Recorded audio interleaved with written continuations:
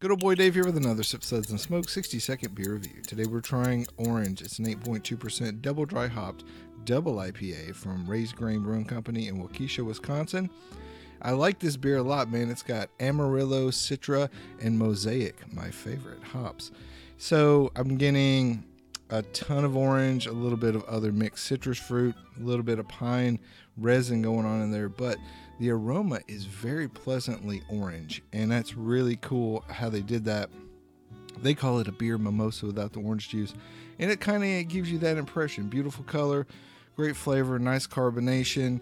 The orange just comes through in the flavor and the aroma. I like it, and I'm going to give it a SUDS rating of 3 out of 5. Hey, I hope you enjoy these reviews. Let me know in the comments. Also, hit me with likes and follows. Check out full episodes of Sip, Suds, and Smokes anywhere you listen to podcasts. This is good old boy Dave reminding you that anything worth drinking is worth sharing and discussing.